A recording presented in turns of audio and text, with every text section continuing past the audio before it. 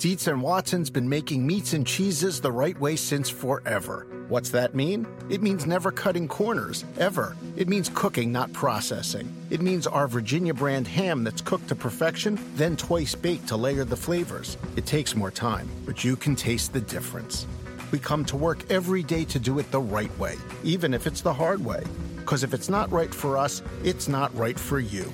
Dietz and Watson, it's a family thing since 1939. Life is a highway, and on it there will be many chicken sandwiches. But there's only one McCrispy. So go ahead and hit the turn signal if you know about this juicy gem of a detour.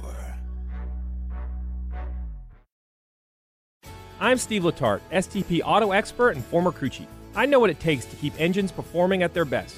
STP's latest breakthrough additive, STP Ultra 5-in-1 plus Fuel System Cleaner plus Fuel Stabilizer, delivers 3 times the amount of cleaning agents versus premium gasoline and helps keep fuel fresh during storage.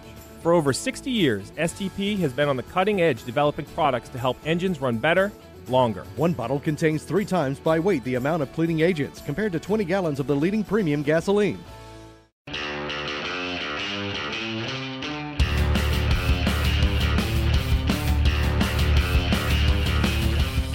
Greetings. Welcome to the NASCAR and NBC podcast. I'm your host, Nate Ryan. Our first official guest of the new year is David Smith, the owner of the Motorsports Analytics website that provides a deep dive into NASCAR statistics.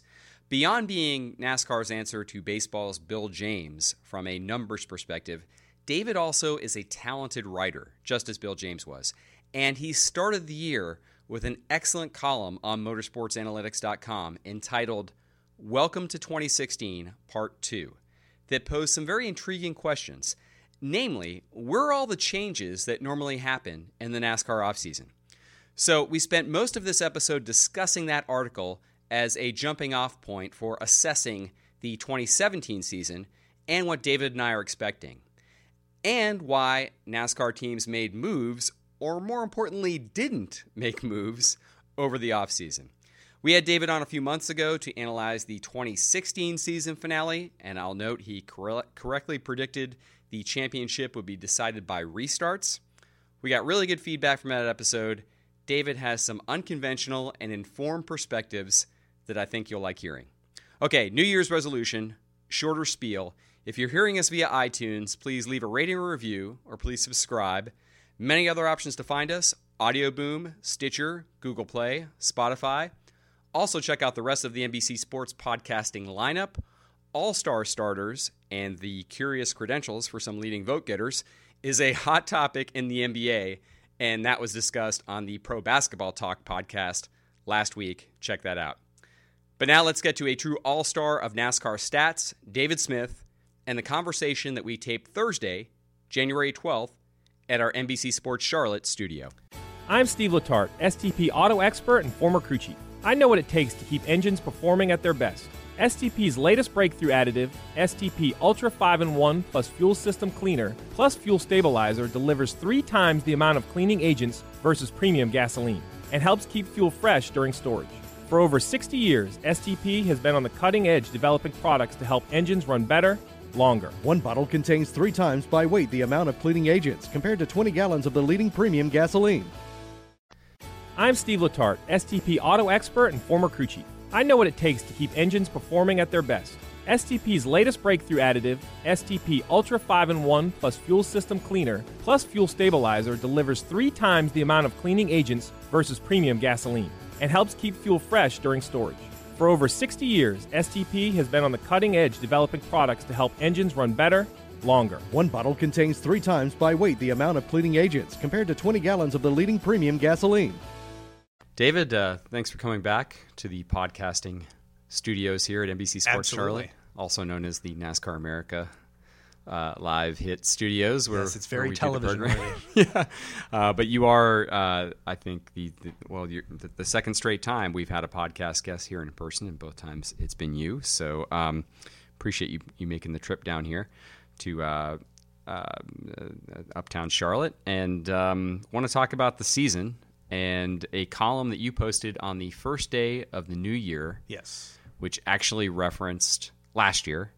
and I apologize for asking the stupidest question of the day. The name of David's column, which is on motorsportsanalytics.com, is, and it's a free entry. Yes, right? it is. Okay, so anybody can go and check this out. If you hear this and you heard David's last appearance, you're thinking about maybe subscribing to his website. Here's some free content that I highly recommend. It's not let's eat the bones style driven stats work, but it's really good writing and it's really good perspective. And it's called Welcome to 2016 Part 2. And my dumb question was, I didn't miss Part 1, right? I suppose that's a valid question, actually, but no. It's instead of 2017, this is just 2016, the sequel. And then from a NASCAR standpoint, that's because nothing transcendent occurred over the off season. Carl Edwards, notwithstanding, Yeah, he kind of came in and changed things a little bit 8 days after you posted this. A little bit, yeah. But the story I told, I believe, still holds, because I don't believe that anything changed the competitive aesthetic. There was no seismic driver or crew chief change that would have improved a team. I think largely fans can expect to see a lot of what they saw in 2016, which was a lot of parity. And there's a lot of fans that are going to be really excited about that. When one team dominates for an entire season, it can sometimes be boring. You can check out at different points of the year. For me, I just find it uninteresting. It's just going to be more of the same. From where I sit, I don't know what kind of competitive gains each team or manufacturer made. I think Toyota is the biggest question mark heading into the new season with a radical new car design. But from where I sit, it's going to look a lot similar to the way it did last year. Mm-hmm. And I don't know. For me, that's a little bit uninteresting. If you're a fan of parity, it's a good thing. Right. So the central thesis of the column, essentially, is David kind of just encapsulated, is basically that not a lot has changed, and that is somewhat surprising because we've certainly seen off seasons with great amounts of tumult in the past. And I read this and it struck me as like, wow, I hadn't really thought of it from that perspective. So I thought this would be a good way. We had good response, good feedback from David's last time on here when we analyzed the championship finale at Homestead Miami Speedway. I thought this would be a good way to sort of have a scene setter for the 2017 season, kind of lift the curtain and talk a little bit about it through the prism of David's perspective here. So here's one thing that I was doing some research, David, and to compare going into this year versus just even 2 years ago. Going into 2015, there were 13 crew chief changes over a 5-month period leading into that season. Right. A dozen of which were engineering-based crew chiefs, and that was, of course, a trend story then. But I haven't even tallied it up, but it's got to be in the low single figures. It's significantly less. Yeah. It seems that teams were content with what they saw last year. And look, let's face it, the most dominant team on a statistical basis was the 4 team, Kevin Harvick and Rodney Childers. Based on what they were able to do in terms of speed, they dramatically underperformed. It was a misfire that they didn't leave Phoenix a winner and get into the finale at Homestead. I don't know that frightens teams. I think that we saw that teams were unscared in their actions. They chose to stick with continuity, and at times that can be a good thing. A young driver and a young crew chief learning each other for an extended period of time usually can only provide a benefit. But if you survey the current environment, there isn't one truly dominant team. There isn't one thing to fear. Mm-hmm. So every team in the sport looked at what the 48 team did. Jimmy Johnson had, relative to his past record, a subpar regular season and ended up winning the championship thanks in part to the situation at Homestead and how it panned out. And that's what happens. That's just the game of racing nowadays under this new championship format. But it didn't motivate a single team to go out and make a dramatic change in hopes of let's do this now. Let's take a competitive kill shot. No one bothered to pull the trigger. And the part that sort of amazes me, I think, is we as a people, not just NASCAR fans, but we approach a lack of a strongman or a lack of fear with ambivalence. We just assume that the status quo is okay in that instance. I look at what happened in the NBA offseason last year. A 73-win team, the Golden State Warriors, the most regular season wins in basketball history, signed the best available free agent on the market because they weren't satisfied with the status quo. Because they lost the championship in 7 games. Right, to the but Cavs. even then, if you backtrack it to February, March, They were already looking. there was a Yahoo Adrian Wojnarowski reported that the Warriors were planning to make overtures at Kevin Durant during the offseason. Players were texting them, which is legal within their CBA, but it was during the playoffs against Oklahoma City, a 7-game series in which they won, and Cleveland, a 7-game series in which they lost, that they realized there was probably more parity than they originally thought. But the plan is that even if it came to fruition and they ended up winning a championship, the plan was to still sign Kevin Durant because we can eliminate all of our competition in one fell swoop. No NASCAR team did that. I'm curious as to why. Right.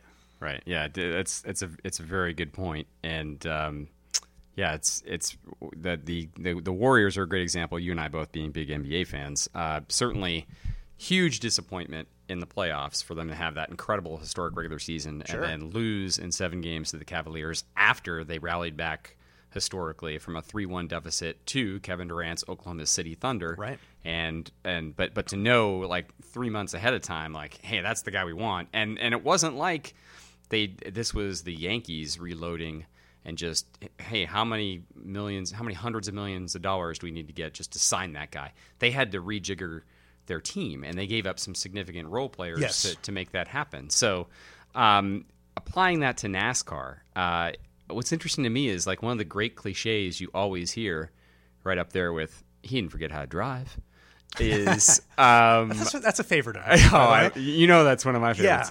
Another one is that when you're on top, one of the hardest things about staying on top is knowing that you have to keep making changes to stay there, because everybody behind you is going to be doing the opposite of what you're doing to get better. And how do you keep the teams that you're outperforming behind you, because you can't anticipate really what they're going to do to beat you, because what you're doing is working to beat them. And why wouldn't you stay with that? And it kind of maybe one of the best examples of that might be leading a race at Martinsville late in the game, 50 laps to go, caution comes out, 14 cars in the lead lap. If you're the leader and you're dominant and you pit, depending on where the cycle is, everybody behind you probably will do the opposite. Right. Just stay out. And that's the way that they beat you. So applying that to why do you think, knowing that is such a time-honored cliche in NASCAR and people believe in that, why do you think that more people maybe aren't following that in this case, and that they are staying kind of status quo for this year? I think it's probably the championship format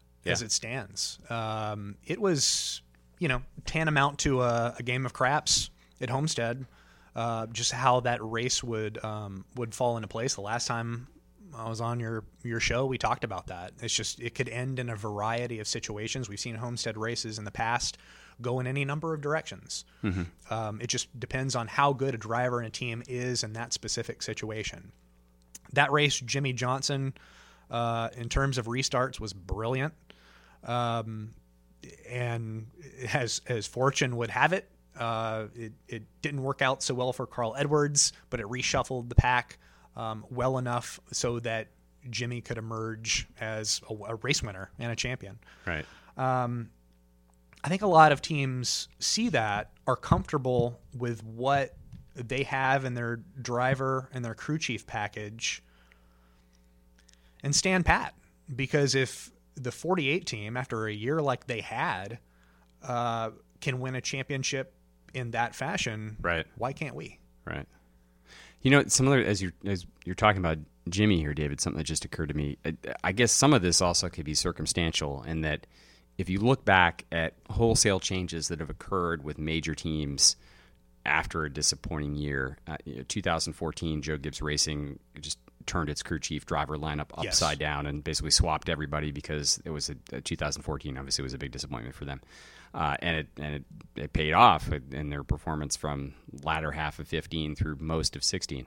I think back to Jimmy Johnson winning his 5th championship in 2010, and that year ended with Hendrick swapping out the crew chiefs for the other 3 drivers going into 11. So Mark Martin, Jeff Gordon, Dale Earnhardt Jr. So I guess as I'm looking at 2016, it suddenly occurs to me, like, just take Hendrick, for example.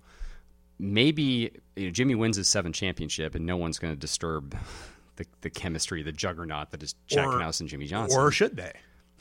Because that would be the most shrewd move that Rick Hendrick has made in a long time. And even signing Dale Earnhardt Jr. and Casey Kane, those were shrewd moves on the surface. Right. But he brought with him the crew chiefs that they already had. Tony Eury Jr. and Kenny Francis came with those drivers. So it was, in effect, a pretty conservative move disguised as a shrewd move. We haven't seen anything truly calculating that would rock the boat.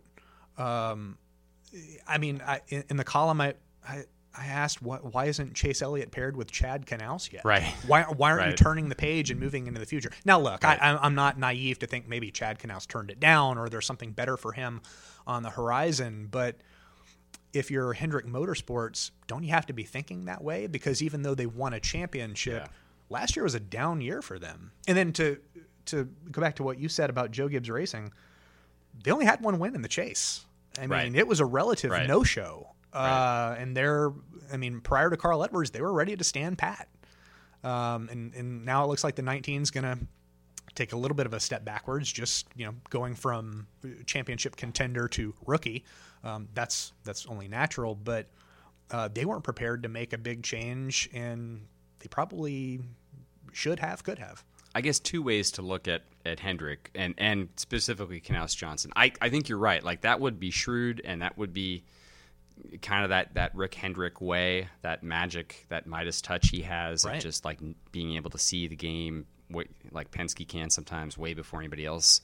But it's Knaus and Johnson. It's that they want 8 championships together. No one's ever done that driver crew chief tandem.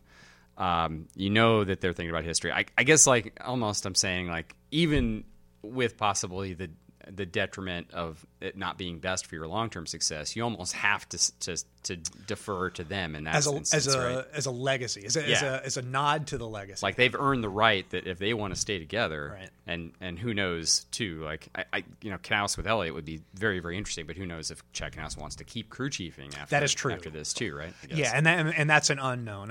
Everything in the article is speculation and just throwing it in the air of why didn't it happen?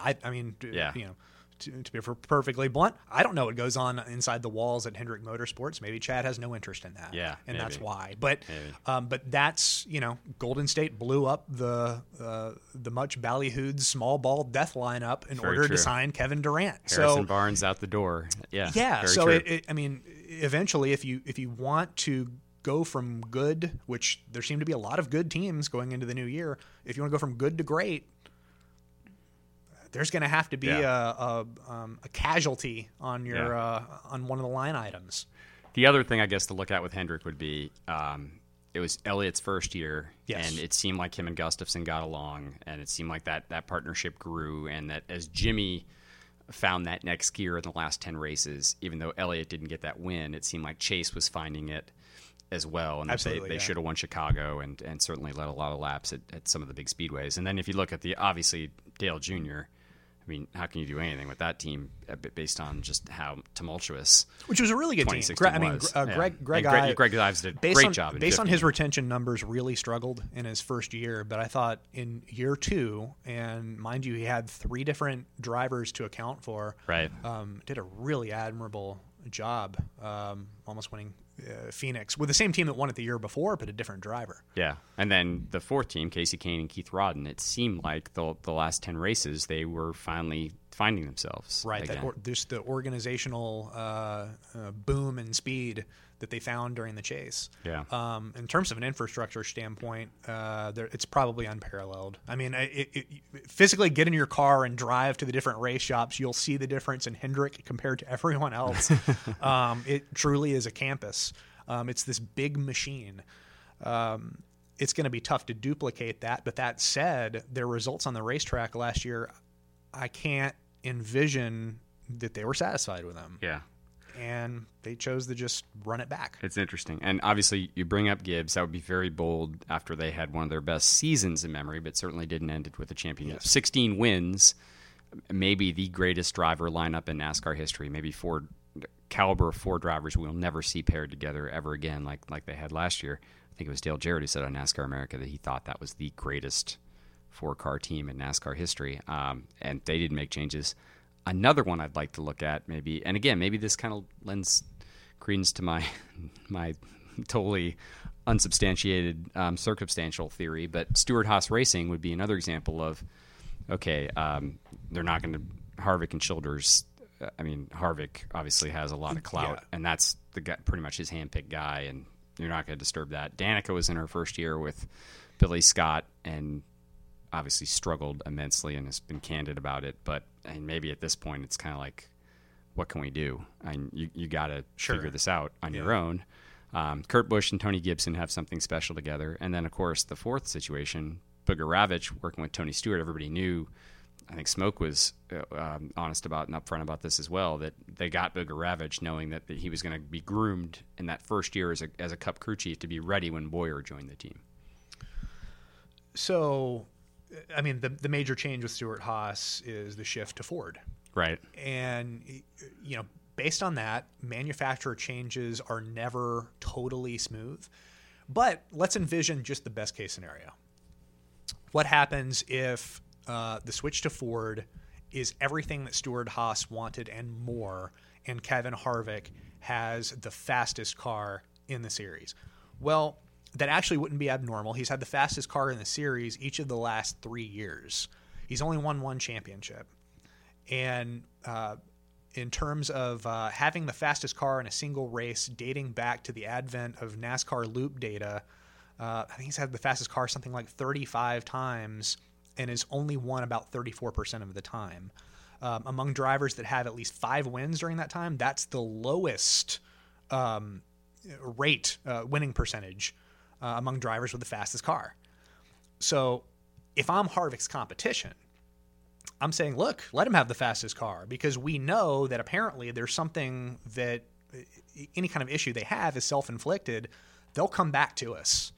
They'll go and win their 4 or 5 races, but it's not like this championship is gone. It's not in the distance for us. Mm-hmm. And again, it just goes back to the point that I don't think anybody fears anyone. There's zero desperation, and that's why you saw a number of teams stand pat. Right. So, David, it's always been a monkey see, monkey do style sport where everybody knows, if you've paid attention for many years, you've heard drivers and crew chiefs talk about this. The reason NASCAR parks the haulers right next to each other, it's not by accident. Those are big garages where they have plenty of room to spread out. They do that because NASCAR wants everybody to see what everybody else is doing so they can steal each other's trade secrets and sort of have this de facto system of enforcing parity. But does that play into this at all? Do you think teams, like you said, teams see, hey, Hendrick didn't make any huge swings in terms of personnel changes last year, even though we heard at Miami that Jimmy Johnson and Rick Hendrick both said they discussed midway through last year maybe splitting him and Knaus, and then they didn't do it, and they won the championship. Do you think other teams look at that and say, like they look at their stuff in the garage and say, we need to be doing that, like maybe monkey see, monkey do? Yeah, perhaps. I mean, that's been the historic nature of the sport, even as you mentioned with the engineering boom a couple of years ago, where every crew chief needed to be an engineer. I don't know that it necessarily was an engineering boom. I think it was just they were just looking for intelligent crew chiefs and different ways to go about problem solving. Whoever the best problem solver is deserves to be on the pit box, in my opinion. But it could be. But I mean, just to me, everything circles back to the way the championship format stands. There are 6-team teams that now have a legitimate shot. Sure. In case just a race bounces their way. Yep. To win a championship. And there wasn't a team that won 8. The last team that won 8 races in a year was Denny Hamlin. Yep. And the 11 team, that was what, 2006? 2010. 2010. Okay. Yep. So it's been years since that's happened. Not one car has just run away from the field. It's not Formula One. Yeah. NASCAR, as you said, doesn't allow one team to get too far, or one manufacturer to get too far away from the rest of the pack. Right. So that's why, to me, it's just curious. There are moves to be had. Cole Pern is freezing in Colorado right now, and I'm not sure really why. He should be in Charlotte with a bigger team, but hey, as long as he's happy and the team's running well, I'm sure that's okay. But nobody apparently bothered to take a good enough swing at him. I want to get to that. You had that as one of your suggestions, along with the Knaus-Elliott pairing. I'm going to get to that, but first I just want to touch really briefly and put a bow on this really interesting point you raised about no dominance, as you mentioned, and maybe is that related to the expanded playoffs? Now since 2014, the standard is kind of changed, where it went from one point there were 10 teams in the chase, then 12, now 16 make the playoffs. Does that maybe change the game in terms of what teams deem success, or is it also that you mentioned Hamlin was the last team to win 8 races. That was 2010. Yes. Last year, they opened the season with a Daytona 500 win. Sure. And I don't have the stats right in front of me, David, but I think they maybe had one top 10 in their next 8 to 10 races. And Hamlin pretty much admitted we were trying stuff. We were experimenting. It wasn't even necessarily setup stuff. We just approached things differently because of the way the structure is. Do you think that plays into it? Oh, sure. I mean, we've heard the 48 team will do that once they've clinched a spot. Once teams clinch a spot in the chase, they're free to try anything and everything that they think is going to work come late in the season. That, coupled with the fact that this sport has become much smarter than it was, and there are good people at every team that are making their race cars competitive. Good ideas aren't just had by the biggest teams in this sport. I mean, you say monkey see, monkey do. Well, the original monkey, the patient zero monkey, is changing because there are engineers, there are smart mechanics, they're everywhere now. So it's gotten closer. So any small advantage, or any what used to be a small advantage, is a big advantage. Yeah. Might not last long, and then it just goes back to the theory of, why is every team complacent when any advantage is a huge advantage? Yeah. You mentioned that point about the engineering and everybody getting smarter and that kind of changing the game. I've heard this in the course of reporting over the last few years. It's just, the simulation programs are so high fidelity, so precise, so accurate, that real-world testing now is virtually an afterthought. And you're right. It people don't understand, I think. I remember Jeff Burton saying this once, shortly after he joined Richard Childress Racing, and things have changed even more at RCR since then. But as he put it, Richard Childress Racing up there in Welcome, on the outskirts, not even the outskirts of Charlotte, beyond that. And he would, as Burton put it, he once said, people think we're just out there with cherry pickers and trees, that we're a bunch of hillbillies, but they have a lot of technology at Richard Childress Racing, and they've got Dr. Eric Warren. They have a PhD in charge of their competition department. Over time, they've built an incredible infrastructure, and that's the same for a lot of teams. They're taking methodical approaches to just build up their personnel to compete with an organization the size of Hendrick, and perhaps this is a result of Hendrick being so dominant for so long that every team had to take a slow burn approach just to create this kind of parity. But now that we're at that level, it's equal, and we're looking for the next advantage. And as you build that personnel, you want to keep the continuity, because it's not like the interchangeableness, say, of a car chief. Is there real intellectual property? Right. When you're talking about engineers and guys who work on laptops, it's kind of different, I guess, right? Is that? sort of what we're getting at? I think that's fair. Yeah. Yeah. Look, I mean, you're going to have, every crew chief is going to have their own way to run a team. They're going to have their own people, the ones that they trust to run the program the way they feel it should be run. But when there's a dearth of dominance, the nature is to just fall back, sit with what you have, and see what happens. In the case of the 48 team, there wasn't a dominant team. They went into the chase. They made some minor tweaks, and that was it. And the race fell their way, and they won a 7th championship.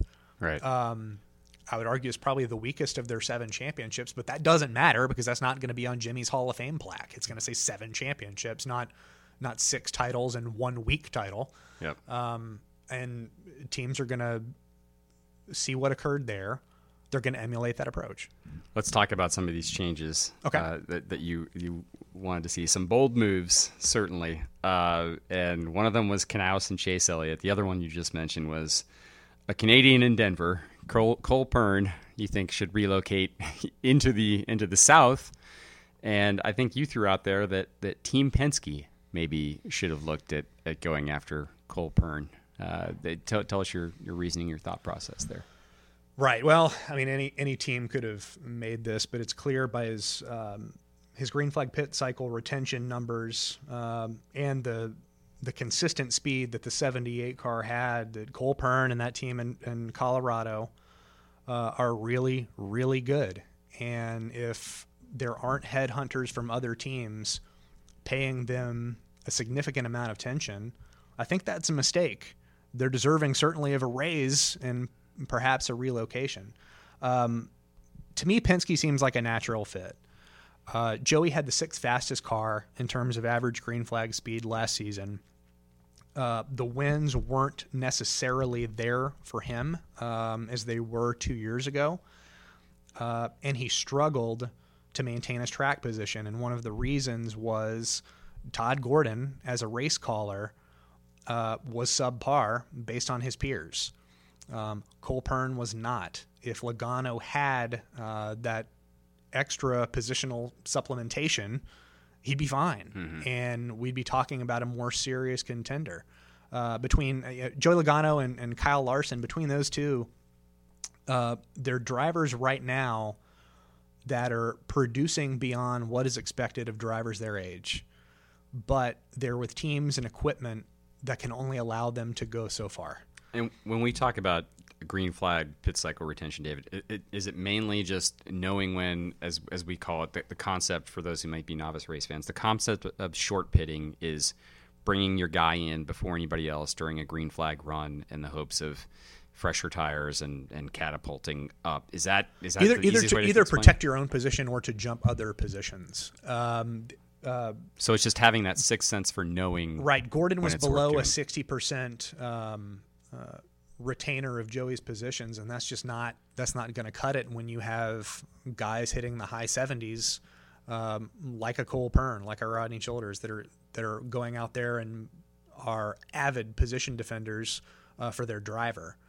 The more stretched out green flag runs that we see, and I wrote an article earlier this year that the 4 of the top 6 crashers, most frequent crashers over the last 3 years, don't have jobs heading into this year. Well, they're out of the fray. I mean, that's going to directly impact every individual race. On that logic, we should see more green flag runs, potentially more lengthy green flag runs, and less cautions. But and if it comes to that, the ability of a crew chief to call a race is going to become more important. Okay. Any more thoughts on? I feel like Knaus and Elliott, you kind of made your case there. I guess anything else to say on that one? Or? Yeah, look, I mean, Elliott's again one of the kids that's quickly assimilated to the Cup Series, and it isn't totally an indictment on the dynamic between Jimmy and Chad, which, I mean, it's hard to argue that they still have their relationship, but Jimmy's going to be 42 next fall, and at some point Hendrick's going to have to make a move to shift the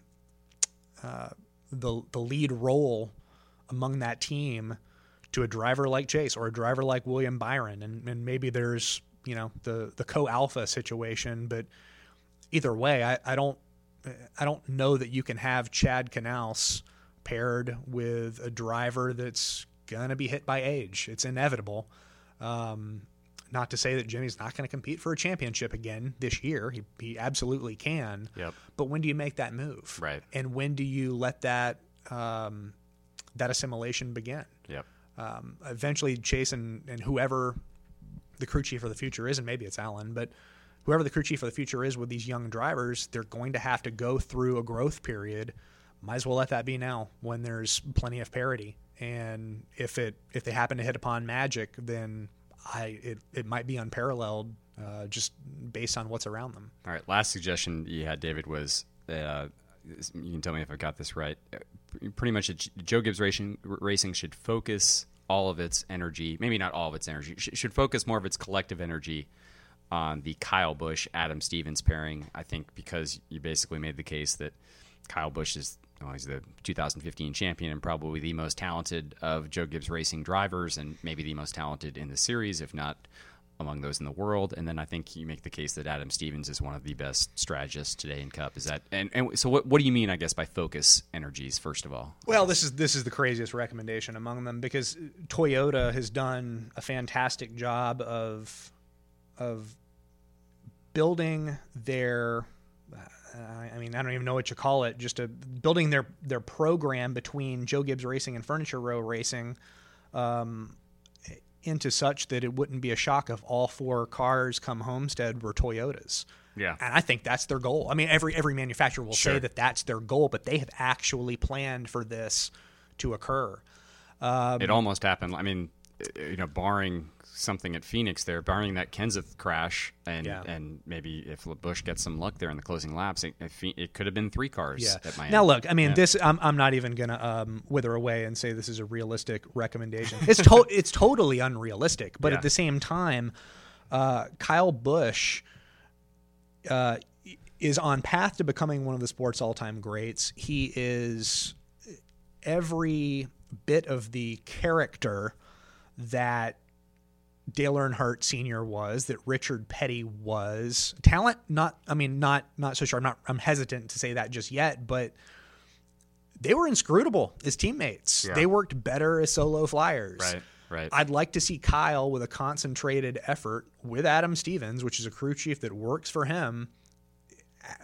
What are they capable of doing? Is this a 10 to 12 win team? Right. So almost like a single car approach within the walls of a 4-car team. If you just allocated all of your funding, all of your research, what would happen? Yeah. I think the 18 team isn't going to ever prove what they're truly capable of. Because of that, if you're Joe Gibbs Racing, obviously you're going to have the 4 strongest teams you possibly can. Not faulting anybody within those walls for that. And if you're Toyota, you're doing the same thing. But I don't know. Are we missing some greatness from Busch? That's my question. Question for you that came up when I was a guest on doing my regular spot on the morning drive on SiriusXM NASCAR Radio with Mike Bagley and Pete Pistone, former guests here on this podcast. I can't remember what drove it, David. I think it was some sort of absence by a coach or something. But they were positing like the question of like which crew chief would be most missed during a race weekend in Cup, and like the parameters were that the crew, because I asked for like some clarity, like the crew chief still could work in the shop during the week. It was just like on race weekend and race day, like who would be like if you took them out, didn't let them sit on the pit box, as Pistone put it, as Pete had laughingly put it, like put them in like some sort of sin bin on top of the grandstands next to the NASCAR officials tower where they couldn't communicate with anybody. They just had to sit there and watch. Absolutely not possible. Skype isn't even realistic. Yeah. Right. I said Stevens. And I think partially because of your influence. Yeah, I would agree. I mean, when you have a crew chief as effective as that, okay, so keep in mind, effective being a relative term, their pit cycle retention was about 79% The series average was 65. And then specifically when pitting from a top 3 position, Stevens successfully maintained Kyle's position 83.33% of the time. The series average was just under 55%. Wow. It's not close. Wow. So let's I just want to reframe that real quick. So everybody else in the series, you pit, that's in the last quarter of the race, you said? Oh, no, that's the entire race. Okay, the entire race. Yeah. You pit during a green flag cycle. Most of the series, you have a 50-50 shot of losing the spot that you entered the pits in. Like when you come out, you will be behind where you entered. Right. And, I'd say 65-35 is probably more. Okay. Yeah. But 83% of the time, Kyle Busch maintains his position From a top 3 position. from a top 3 position. Yeah, which so is I mean very that's important, a obviously. huge advantage if Yeah. you're one of the lead cars, because that's such a tough area of the racetrack to maintain. It's not easy to keep track position. There's a reason that Steve Letarte and Dale Jarrett harp on track position, because that's the most important element of a race. Where you're at matters. The fact that the 18 team can be so cavalier about keeping their positions is incredible. It frees them up to do so much. Right. An unencumbered Kyle Busch is a dangerous Kyle Busch, and that's what Adam Stevens provides. So yeah, you're right on the money with the assessment that he's probably the most valuable to his race team. That's actually why I named him my crew chief of the year. Right. on motorsportsanalytics.com. Right. Interesting. Yeah. Obviously, I mulled Canales for a little while, but when they told me that it was more about just on race day on the pit box, I feel like Canales, doubt Chad Canales at your own peril, obviously on various fronts. He's probably the greatest leader of all time in terms of of teams in NASCAR. Right. But I think the magic of Canales is, I mean, his retention numbers last year were in line with the series average, but he really did a good job of picking his spots. Just keeping Jimmy in the hunt, like at Kansas when they were having off days, he landed them 4 positions in both Kansas races. That's what, I mean, Chad is, I don't want to make another basketball comparison, but LeBron James always surveys what needs to happen and then reacts accordingly.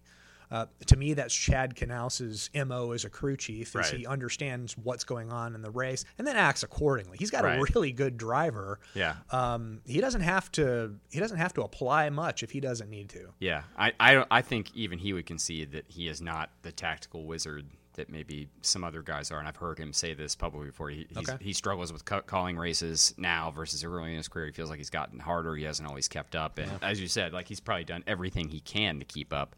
Right. But I think that, I think that like his greatest strength to me is, and maybe this might be his future, is he can be in that shop Monday, Tuesday, Wednesday, directing the entirety of where Hendrick is going. I look forward to him explaining those strengths and weaknesses during his Hall of Fame speech. Oh yeah, when he's finally forthcoming. When he's inducted, yeah. Yeah. So yeah. But yeah, again, like on the pit box, and I'll say this at my own peril, and perhaps I'm biased because I've spent a lot of time around it. But I also thought this when I covered him. I think Steve Letarte was probably better at outwitting the competition with short pitting, like the 2 wins at Pocono in 2014 for Dale Jr. were because Steve Letarte saw the game in a way that a lot of people didn't that day, and knew if I bring Dale Jr. on this lap, we will get out with the lead and we will win. So, yeah. Yeah, I mean, what makes a lot of crew chiefs good crew chiefs is the ability to show restraint in some races and then capitalize, like you said, Letarte with Pocono and others. Sometimes you just pick your spots, right? And that's when you decide to make a real strategic call on whether you win this race, right? And sometimes there's the instance of over crew chiefing, but that's not a problem with guys like Stevens and Canales. Right. So we've been talking about all this data that you have, David, that you use in a lot of your work, and I had Mike Ford on the podcast late last year, and he was talking about how he hears from teams that they can't get enough of loop data, that they always want more of it, give us more analytics. Is it being applied the way it should be? Because like your column would seem to indicate maybe no. That maybe like even though teams are ravenous to have all these numbers and to like help us statistically figure out like where we can be better, it sounds like it's not quite maybe at the NBA level where you have people on staff of NBA teams who are solely in charge of like analytics and like how do we use this to make personnel decisions. No, you're not seeing that just yet. But I mean, there's really talented engineers on every team. Mm-hmm. They have spreadsheet on top of spreadsheet and just mountains of data in terms of how they're setting up their race cars, how they're calling their races. These guys are really intelligent. They know what data works for them and what's just noise. Where I think you're seeing a lack of data use is most likely in the front office with some decision making. Mm-hmm. I think it's gotten better over the years, but gone are the days where you're seeing drivers being hired simply because they're names, they're older names. Right. I think nowadays we have a better understanding of the age curve of when drivers peak, which is age 39. But I mean, there's going to be decision making that will make you scratch your head. That's really the only instance where I've seen it go completely off the reservation. But in terms of just calling races, I know there's a lot of engineers working hard to figure out the riddle of real-time data and being able to interpret that in time to make a competitive call. Mm-hmm. We'll hit that point soon. I mean, there is a lot of talent to be had in that garage area. I don't think race teams are missing that specifically, but it might just be some simple front office decision making. You question what data they're using or where some of these decisions are coming from. Mm-hmm. And again, I mean, I'm throwing peanuts in the gallery right now, right? Like well, I'm not behind these closed doors. Sure. So there's always a personality effect, a chemistry effect, and it's a balance. So it's not, it's talking about 500 people all trying to work together. There's things we can't be privy to that would make sense if we were behind those walls and saw I've had conversations with crew chiefs, and I've asked them what their biggest challenge is, and it's managing people. Yeah. Because the building race cars and going racing is the fun part. That's what they've prepared their entire lives for, but being a leader of people is something that doesn't just happen overnight. It doesn't come naturally. So it's something that they have to acclimate to. So that's been for them, that seems to be the toughest challenge. Going to wrap up here with Carl Edwards. Obviously we can't escape without discussing some Carl Edwards angle. This is, as we sit here taping this, the day after his bombshell news conference, which followed the bombshell announcement the day before. And the way I'd like to approach it, David, is his replacement, because surely a lot of the focus now turns to Daniel Suarez, who steps into Carl Edwards' ride. In some ways, and I got asked this question a lot this week. In some ways, he's in a good position. He had his breakthrough year in 2016. He wins, has the historic win at Michigan, and then wins the championship with a really emphatic performance at Homestead Miami Speedway. And you wrote about him last year, and you said that he has shown the ability to improve and show that he can figure things out as he goes. And I think that's going to be really important, because I think, when I tell people, I think there are good signs here, and obviously it's a good narrative for NASCAR to have a Mexican-born driver in a series that's trying to become more diverse. The flip side of all of that is the expectation game and the fact that he is being thrust into the deep end of the pool, never having started against a lot of these guys, and there have already been the comparisons to another driver who flamed out, Joey Logano, with Joe Gibbs. Obviously, he was able to resurrect his career and become a contender. But I think what's interesting there, too, is like with Logano, I feel like we always knew the upside, the potential was there. I think with Suarez, like we knew he was good, but I don't know. No one's talked about him the way Mark Martin once did about Logano. So let me unpack all of that for us. So with Daniel, we all were an audience to his improvement. So when he was competing for Rev Racing in the KNNE series, he made 24 starts before he first won a race. It was around the time he won the Battle of the Beach at Daytona, and I asked him what changed, because it went from Daniel being kind of a mid-pack driver to all of a sudden he was ripping off finishes of second, first, third, second. And this wasn't just an aberrational streak. This looked like something legitimate. So I asked him, Daniel, what changed? And I'm thinking it can be a variety of things. They hit on something. I don't know. But his response was, oh, I learned English. So I was like, oh, okay, yeah, I can see how that would be a game changer. Right. And he talked about the communication between him and his crew. He had to become more fluent in the English language. And the moment that happened, he and his team were able to communicate better. Better communication led to much better finishes, showing the true talent that Daniel actually had. Now, it took 48 races for him to win at the Xfinity Series level. And the difference last year from the first 5 races to the last 5 races was night and day. So in the first 5 races, he retained his preferred groove restart position 50% of the time. Basically a coin flip in a Joe Gibbs racing car. Which you should be at the Kyle Busch level. You should be at 80%. That is bad. Yeah. Right. So and there was reason to think like, this might not work for this kid. Yeah. From that point forward, from race 6 through the end of the regular season, he retained preferred groove positions 87% of the time. The Kyle Busch level. In the chase, he retained 80% of the time. And it was even, ironically, at Homestead, it was a late race restart that won him the championship. I was watching that with my wife, and I feel like he restarted 4th on the outside. But I told my wife I wouldn't be shocked if he's in the lead coming out of turn 2. And sure enough, that's what he was.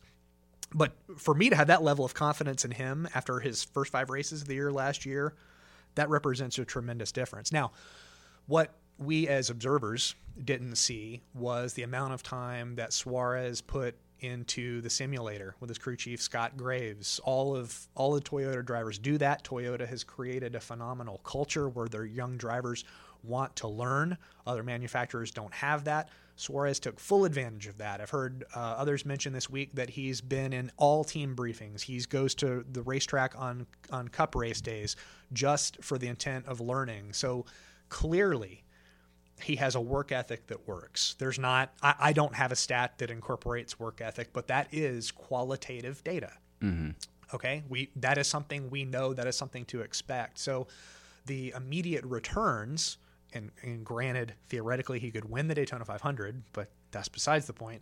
The immediate returns probably won't be high, but that's okay, because the Suarez we'll see early in 2017 will pale in comparison to the Suarez that we see late in 2017, solely based on his track record. Yeah. It'll be a year of growth, but the good news is we'll probably be able to watch and track that growth. So if you're Gibbs, don't panic if he struggles a little bit in the first 5 races this year, like he did last year. No, let him figure it out. Yeah, because obviously, going back to Logano, and again, there are a lot of reasons this isn't apples to apples, but I'm sure this will, because myself and my colleagues are so lazy, this narrative will come up that, like, hey, remember Joey Logano started 2009, he crashed out of the Daytona 500, and then it was all downhill the next 3 or 4 races. But I mean, but Suarez isn't. He's a completely different driver stylistically than Logano was. For one, Daniel has been a relatively clean driver. He had a below series average crash frequency last year in the Xfinity Series. The number that I always home in on for whether a driver is going to immediately translate to the Cup level is adjusted pass efficiency. So a few years ago, it was announced that Kyle Larson's going to move from Turner Motorsports in the Xfinity Series to the Ganassi 42 ride. And there were plenty of people in the media and the industry that second-guessed that because he hadn't won a race at the time. He only had 3 top 3 finishes at the time of his hiring. Those numbers are great, but wins are so correlated with team strength that that's unfair to a driver like a Larson, who had such a high pass efficiency. It was off the charts that from where I sat, I felt this kid's going to immediately translate to the Cup level. The same thing occurred with Chase Elliott. The same thing will occur to Eric Jones. Suarez was a below average passer in 2015, was a little bit higher in 2016. but there isn't anything to indicate he's going to light the world on fire. So it just goes back to that track record of you need to be patient with him, but he's shown via work ethic and that it's going to pan out eventually. Yeah. I go back to the intangibles here, and you kind of hit on it that we heard Matt Kenseth say this week that the thing that's impressed him most about Daniel Suarez is he does just sit in on the briefings and understand what's going on and really puts in the work. And if you can impress a veteran like Matt Kenseth, who has that Midwestern Wisconsin mentality where work ethic is everything, like that's half the battle of like getting a guy like that on your side, that you would think that's going to be enormously helpful for Suarez in 17. Last one real quick. You mentioned Erik Jones. Yes. Do you think what happens if the Carl Edwards decision happens back in July and Jones steps into that ride? Are we having an entirely different conversation? Are we having a conversation about a kid who maybe could win the championship as a rookie? Well, I don't know that it would have happened just because the Era sponsorship has such a strong relationship with Daniel. Right. But who's to say Erik can't win the championship this year? That Furniture Row Racing team is really strong. And, you know, I've written about this on the website. Erik is going to crash a lot this year. It would not shock me, but that's just what young kids often do. They often crash. The good news is his highs are really high. His ability to work through traffic is immediately translatable to the Cup Series. He's clearly able to finish races. He was a little overzealous at the end of the year. It's a generous word. At the end of the year last year, but you'll experience a growing process. Any driver will, and will witness that. But he'll be fine. Yeah. Again, 16 teams make the chase. Yep. There's no reason why that team can't do it and push forward. It just happens that the chase happens at the end of the year, so it gives him plenty of time to sort of knock some of the cobwebs off. Yep. Just see what happens. We'll certainly be keeping an eye on him, on Daniel Suarez, on everybody else as the season cranks up here in about a month. We'll be heading to Speed Weeks, and the conversation will change at Daytona. David, thank you so much for lifting the lid, as we say, and setting the table. Absolute pleasure to have you, and hope we can do it again in a few months. Always a pleasure. Thanks again to David Smith for making time for us. It's always appreciated when he brings his insight to the NASCAR and NBC podcast, and a reminder that you should check out his website, motorsportsanalytics.com, for some great NASCAR content. Some of it is subscription-based, but I promise you it's worth it if you like NASCAR, and as I mentioned, the writing is really good too. And thanks again to producer Tess Quinlan, as always. We had a good meeting last week about our 2017 plans for the NASCAR and NBC podcast. Tess had some great ideas that I'm looking forward to sharing and executing in the near future. We probably won't have an episode next week, barring another big-name driver deciding to abruptly walk away from NASCAR, but I've got some good guests lined up, and as always, I'm not going to jinx them, but I'll hint that one of them would be our first crew chief on this podcast, and this is a crew chief with a championship. Thanks for listening. If you've got ideas, send them to me on Twitter. @Nate Ryan is my account name, and we'll be back soon with another edition of the NASCAR and NBC podcast.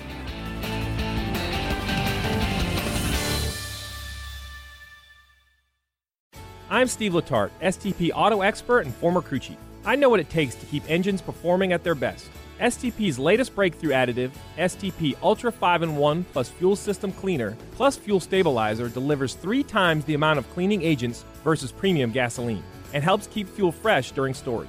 For over 60 years, STP has been on the cutting edge developing products to help engines run better, longer. One bottle contains 3 times by weight the amount of cleaning agents compared to 20 gallons of the leading premium gasoline.